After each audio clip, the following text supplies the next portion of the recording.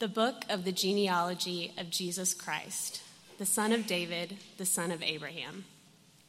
Abraham was the father of Isaac, and Isaac the father of Jacob, and Jacob the father of Judah and his brothers, and Judah the father of Perez and Zerah by Tamar, and Perez the father of Hezron, and Hezron the father of Ram, and Ram the father of Amminadab, and Amminadab the father of Nahshon, Nahshon the father of Salmon, and Salmon the father of Boaz by Rahab, and Boaz the father of Obed by Ruth, and Obed the father of Jesse, and Jesse the father of David the king. And David was the father of Solomon by the wife of Uriah, and Solomon the father of Rehoboam, and Rehoboam the father of Abijah, and Abijah the father of Asaph, and Asaph the father of Jehoshaphat, and Jehoshaphat the father of Joram, Joram the father of Uzziah, and Uzziah the father of Jotham, and Jotham the father of Ahaz, and Ahaz the father of Hezekiah, and Hezekiah the father of Manasseh, and Manasseh the father of Amos, and Amos the father of Josiah, and Josiah the father of Jeconiah and his brothers at the time of the deportation to Babylon. And after the deportation to Babylon, Jeconiah was the father of Shealtiel, and Shealtiel the father of Zerubbabel, and Zerubbabel the father of Abiud, and Abiud the father of Eliakim, and Eliakim the father of Azor, and Azor the father of Zadok, and Zadok the father of Achim, and Achim the father of Eliud, and Eliud the father of Eleazar, and Eleazar the father of Mattan, and Mattan the father of Jacob, and Jacob the father of Joseph, the husband of Mary, of whom Jesus was born, who is called Christ. So all the generations from Abraham to David were 14 generations, and from David to the deportation to Babylon, 14 generations, and from the deportation to Babylon to the Christ, 14 generations.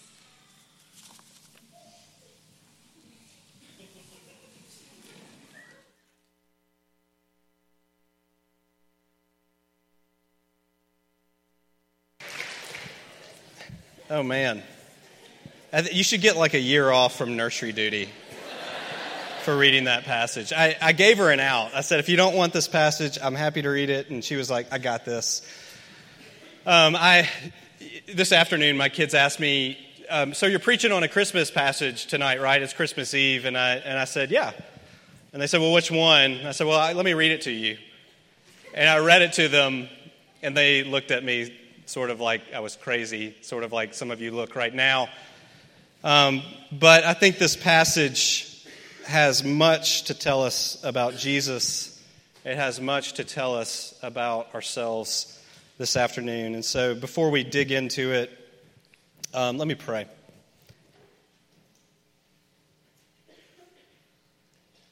Father, every single part of your word is breathed by your Spirit.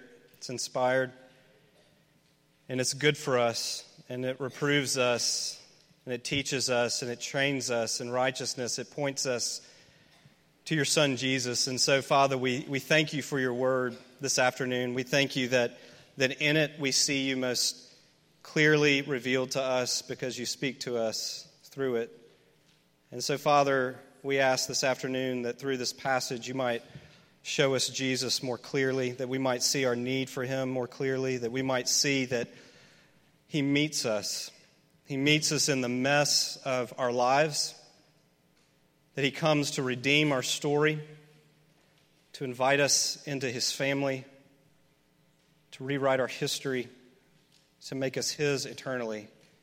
And Father, if we don't know that today, may you open our eyes by your Spirit to see it. If we know it and have forgotten it, may you enliven it in us so that we might embrace it, we might rejoice, even during a season that for some of us might be painful and hard. I pray that you would allow us to see hope. We ask this in Jesus' name. Amen. There's a question that you get a lot, especially maybe in the last few weeks you went to a Christmas party or something like that, and there was a lot of people in the room that you didn't know, and so you're having to have the dreaded mingle time and small talk, and as you're walking around, you meet somebody new and you start talking and you exchange names, and then it comes that point, it's like, what's the next question? I'm going to ask this person? Or what's the next question this person is going to ask me? What do you think the next question is? You can talk to me at this point. Where are you from? That's a good one. It's not where I was going. What do you do? So what do you do? It's and I've asked this question. It's not a horrible question, but it's kind of a strange question because I think that our first impulse when we're asked by somebody, what is it that you do, is that our mind starts to think about something that we have produced or something that we've accomplished, and so quickly we begin to think about our jobs. We might start to try to make our job sound better than it is. We start to think about maybe some hobby. I'll redirect their attention to this hobby that I'm really proud of and I'm pretty good at. Or we talk about our education. We talk about something. What do you do? And there's a sense in which maybe we hate that question. I often hate that question because when I say, well, for a living I'm a pastor, people get quiet and move away a lot of times. But we kind of like that question too, because if who I am is reduced to what I do, then some of us maybe are prone to think, well, maybe I've got a little control over who I am. Maybe if I produce a little more, if I'm a little more accomplished, then maybe I'll be somebody. But let's think about this. What if the question that we asked one another during these kind of situations was this question: who are you? Now, I'm not recommending that you do this because it would be painfully awkward. I just told you who I am. I'm Tim. No, who are you? And I wonder how you would answer that question. How do you sum up who you are? How do you sum up the essence of who you are? And I doubt that many of us, maybe some of us would, but I doubt that many of us would say, well, let me tell you. I'm going to start with my great-great-great-great-great-great-grandfather. And we're going to work our way down, and I'm going to give you the family tree of the Udages. And a lot of us wouldn't do that, probably for very good reason. It would bore to tears the person that we were talking to, and they would quickly wish they hadn't gotten into that conversation. But some of us, we might not do that because what we realize is that we really had nothing to do with any of that. My lineage is not my accomplishment. I didn't pick it. I was born into it. We don't pick our family. You're sitting, some of you, with your family today. Maybe you haven't seen it in a while, and maybe you're reminded, I didn't pick these people, right? They just happened into my life. I had no control over this. Maybe we would not talk about our family history because some of it's embarrassing. Some of it is full of characters that we would rather not mention, that we don't want to think that they have something to do with who I am. Some of our family trees really aren't that impressive. And the bottom line is, I haven't met these people. What do they have to do with me? My uncle Gary, on my dad's side, has become sort of the family historian. And he's done this for decades. He's just one of those guys who loves it, and it's become a hobby to him. And so he has traced Udages. You may not think there's many Udages out there. There's lots of them. And he's traced them all the way back to Slovenia, and he's gone and visited them. And he's learned all about our family tree. And when I was a kid, I was probably maybe 7 or 8 years old. I remember one day my dad brought home a huge family tree that Gary had made. And he framed it, and he put it in our house. And I would pass by that family tree every single day growing up. And every once in a while, I'd stop, and I would look at it, and I would be fascinated by it, and I would see these names, and I would look at these names, and I would wonder what they were like, and I would wonder who they were. And over time, it dawned on me that a part of who I am comes from these people. Like it or not, this is part of my lineage. This is part of answering the question, who are you? And the crazy thing about Jesus, and when we get to the very beginning, these are the first words of the New Testament. The first words of the New Testament start with a genealogy. You usually probably skip over it. You may have never actually heard it read aloud before. But the crazy thing about Jesus' family tree is although we cannot pick ours, he could. He picked his family. He picked these people. And the names on this list aren't just sort of the boring part that we rush past in order to get to the good stuff. The names on this list, Matthew starts this way for a good reason, because he's answering that question: who is Jesus? Who is he? And when we begin to answer the question, who is Jesus, that not only tells us about what he came to do, what he's about, it tells us something about those of us who follow him, those of us who confess to know him. And so the last few weeks of Advent, we've been listening to the prophet Isaiah, and Isaiah speaking into a context where God's people are confused and they're tired and they're waiting, that they've experienced the repercussions of their own sins, that they've experienced exile, that there's many ways in which they're losing hope. And Matthew picks up his pen to write. And when he does, there's been silence for 400 years. That's older than our country. That God's people didn't hear from a prophet. They wondered what was next. And Matthew picks up his pen and he begins to write this genealogy. And this genealogy is a summary of the entire story, leading up to this one that they're waiting for, that they've been waiting for, that they've been longing for. And Matthew specifically is writing to a Jewish audience, and he's convincing them, he's trying to convince them, this is the one you've been longing for.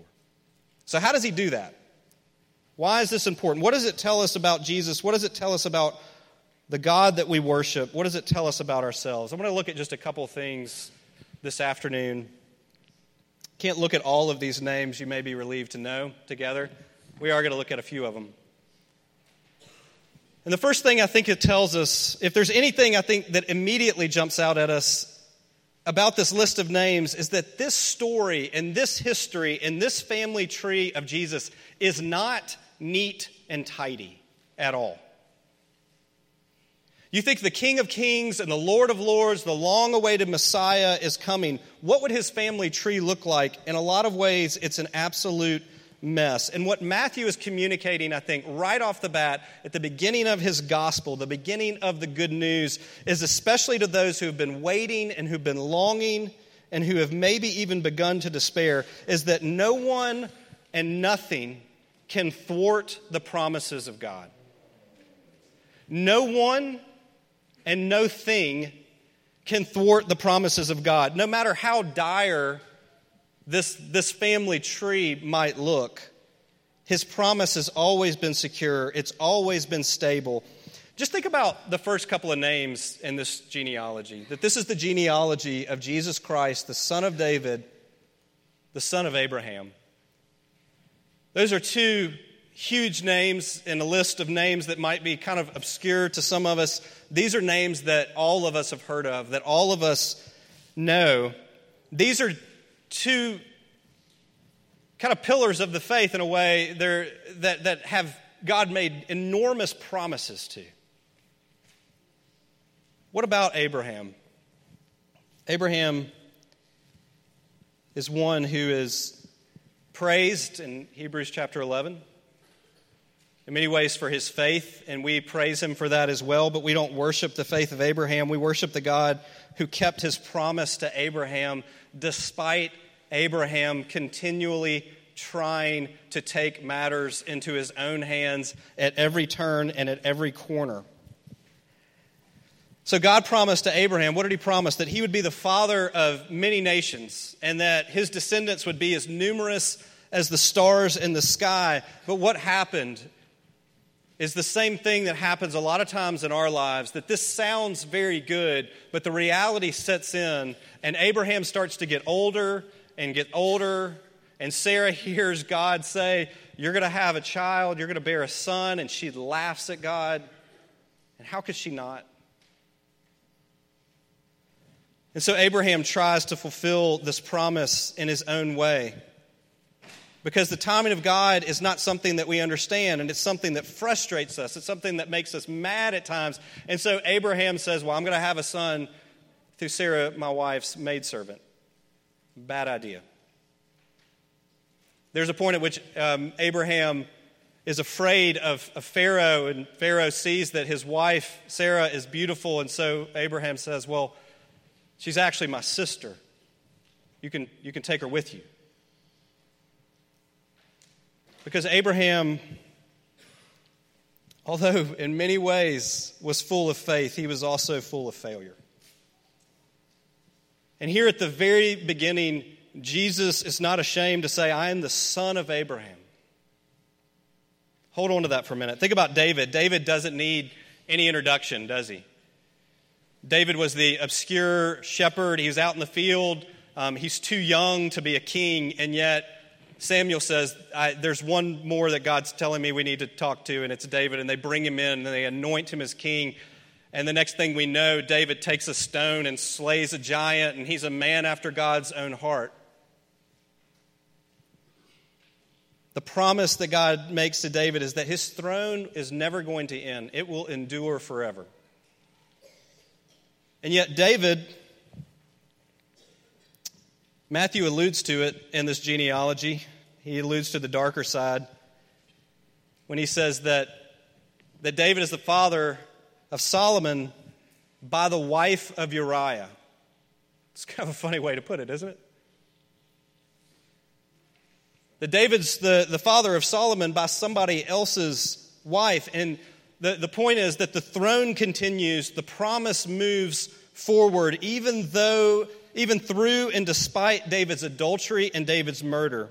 That through chaos, God is working out his promise. It will not be thwarted by anyone, by any sin, by anything, that he continues to work it out. And there was continual failure on David's part, and yet Jesus calls himself the Son of David.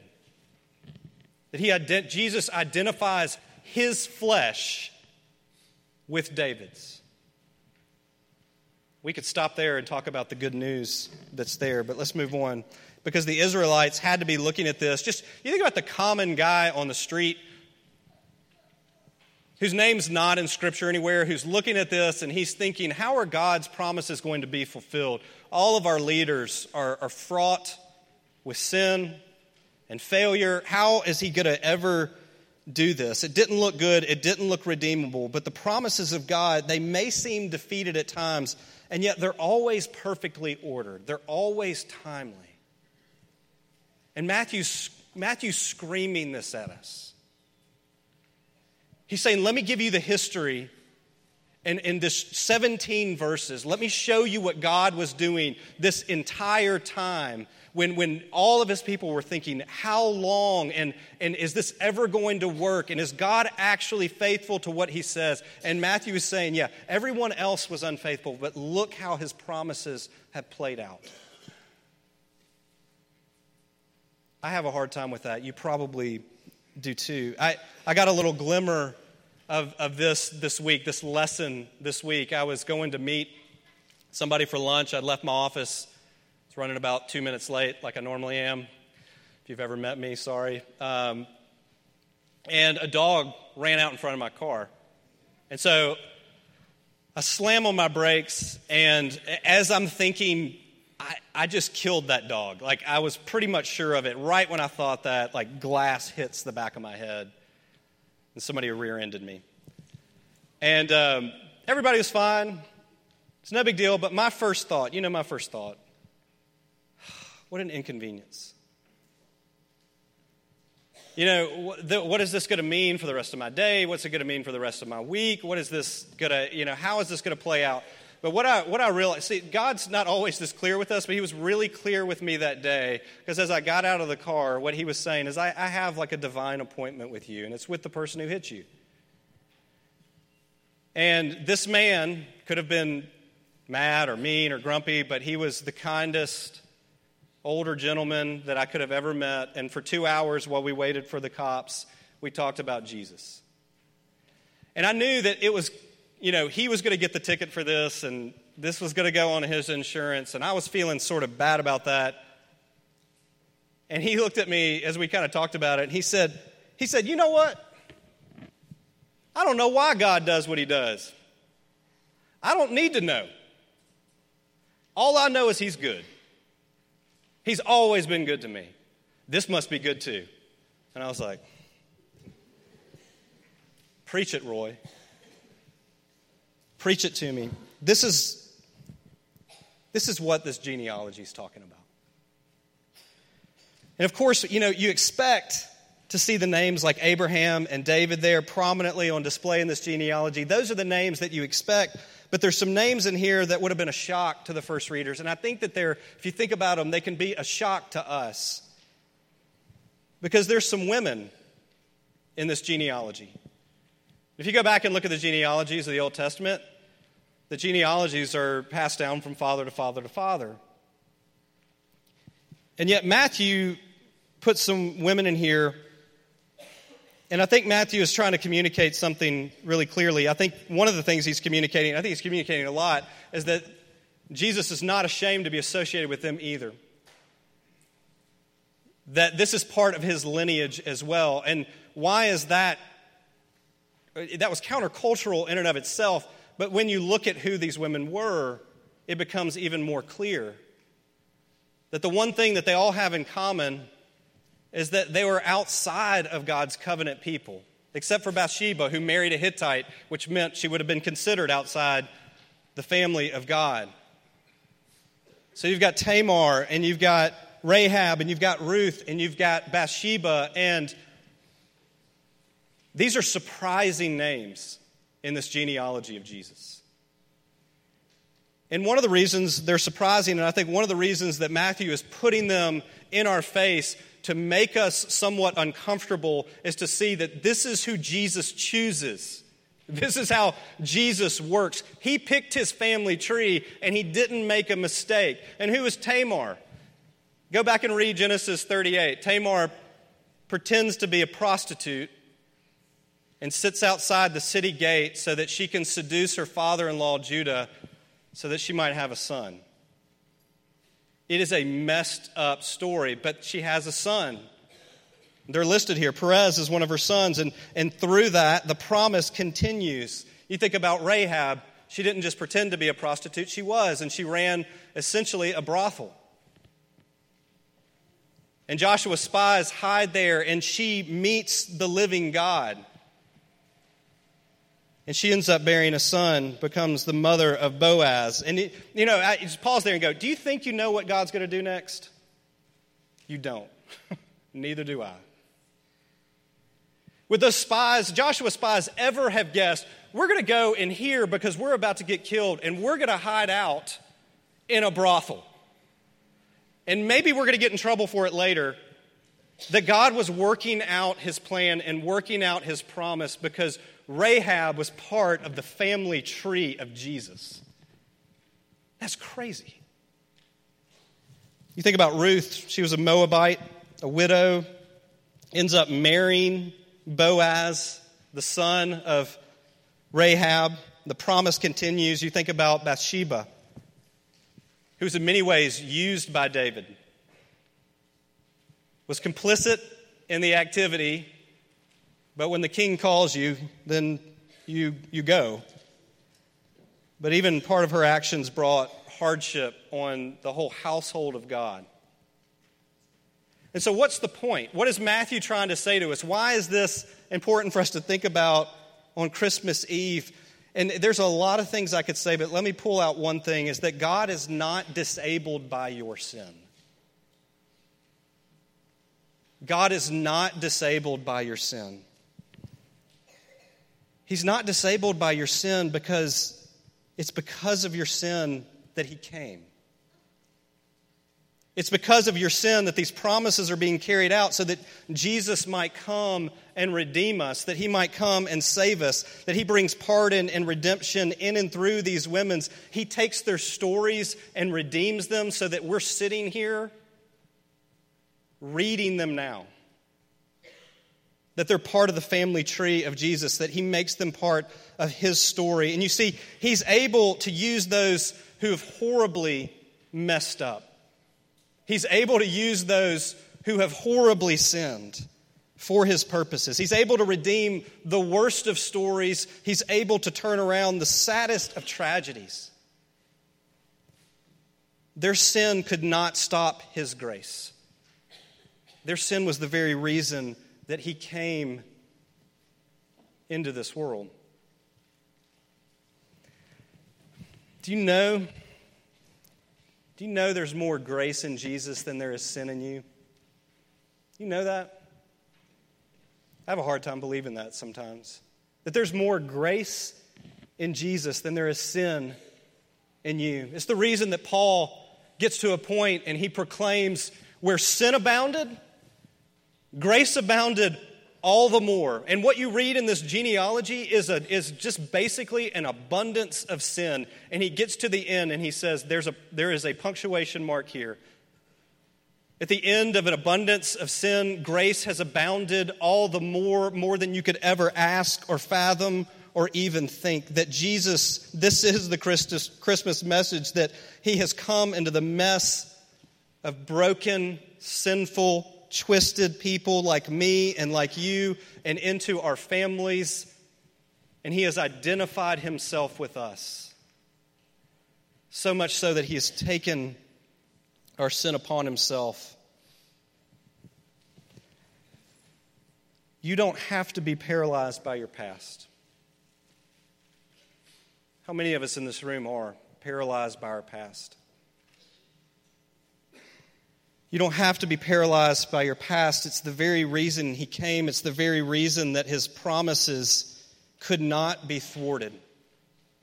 Because he was on a mission to redeem us from our sin, and in doing so to redeem our entire story, so that when you ask that question, who are you? You've got a very different answer.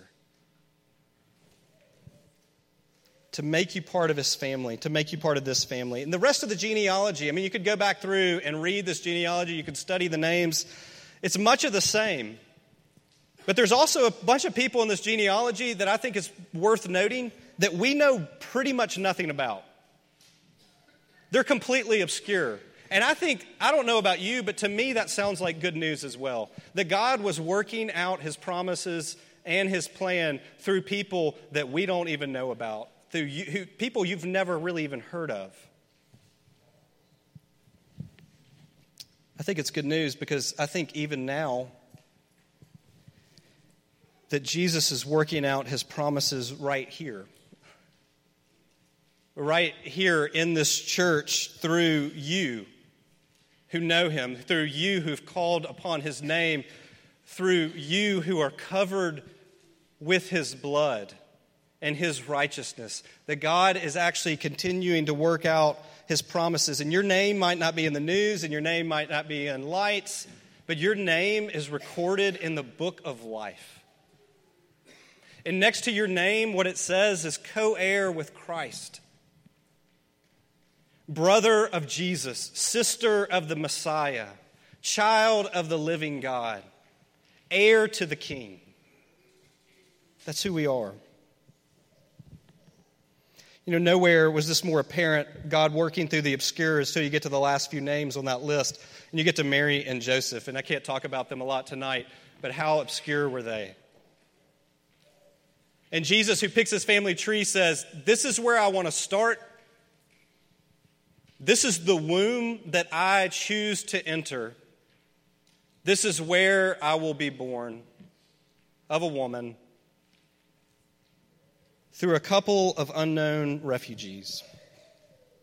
What is the point of Christmas? What is the point of the incarnation? What is the point of Jesus' humility and his obedience to the Father? What is the point of all of these promises being kept? Is it not that God's grace is sufficient for anybody? It is sufficient for anybody. That the heart of God is for the least of these. It's for the obscure. It's for those who've despaired over their past sin and those who are overwhelmed with their present sin. I can even maybe feel a little smirk on Matthew's face as he writes the beginning of this gospel, because I think that what Matthew has to be saying is, do you know who I am? I'm a swindler. I'm a traitor to my people. I'm a tax collector. And I'm part of this family. Jesus called me. He rewrote my story. He brought me into this. That God's grace is sufficient for anyone. And so that leaves us, I think, this afternoon with a question. And the question is this: is your gospel, is your good news, is your Christianity, is it big enough for your enemy?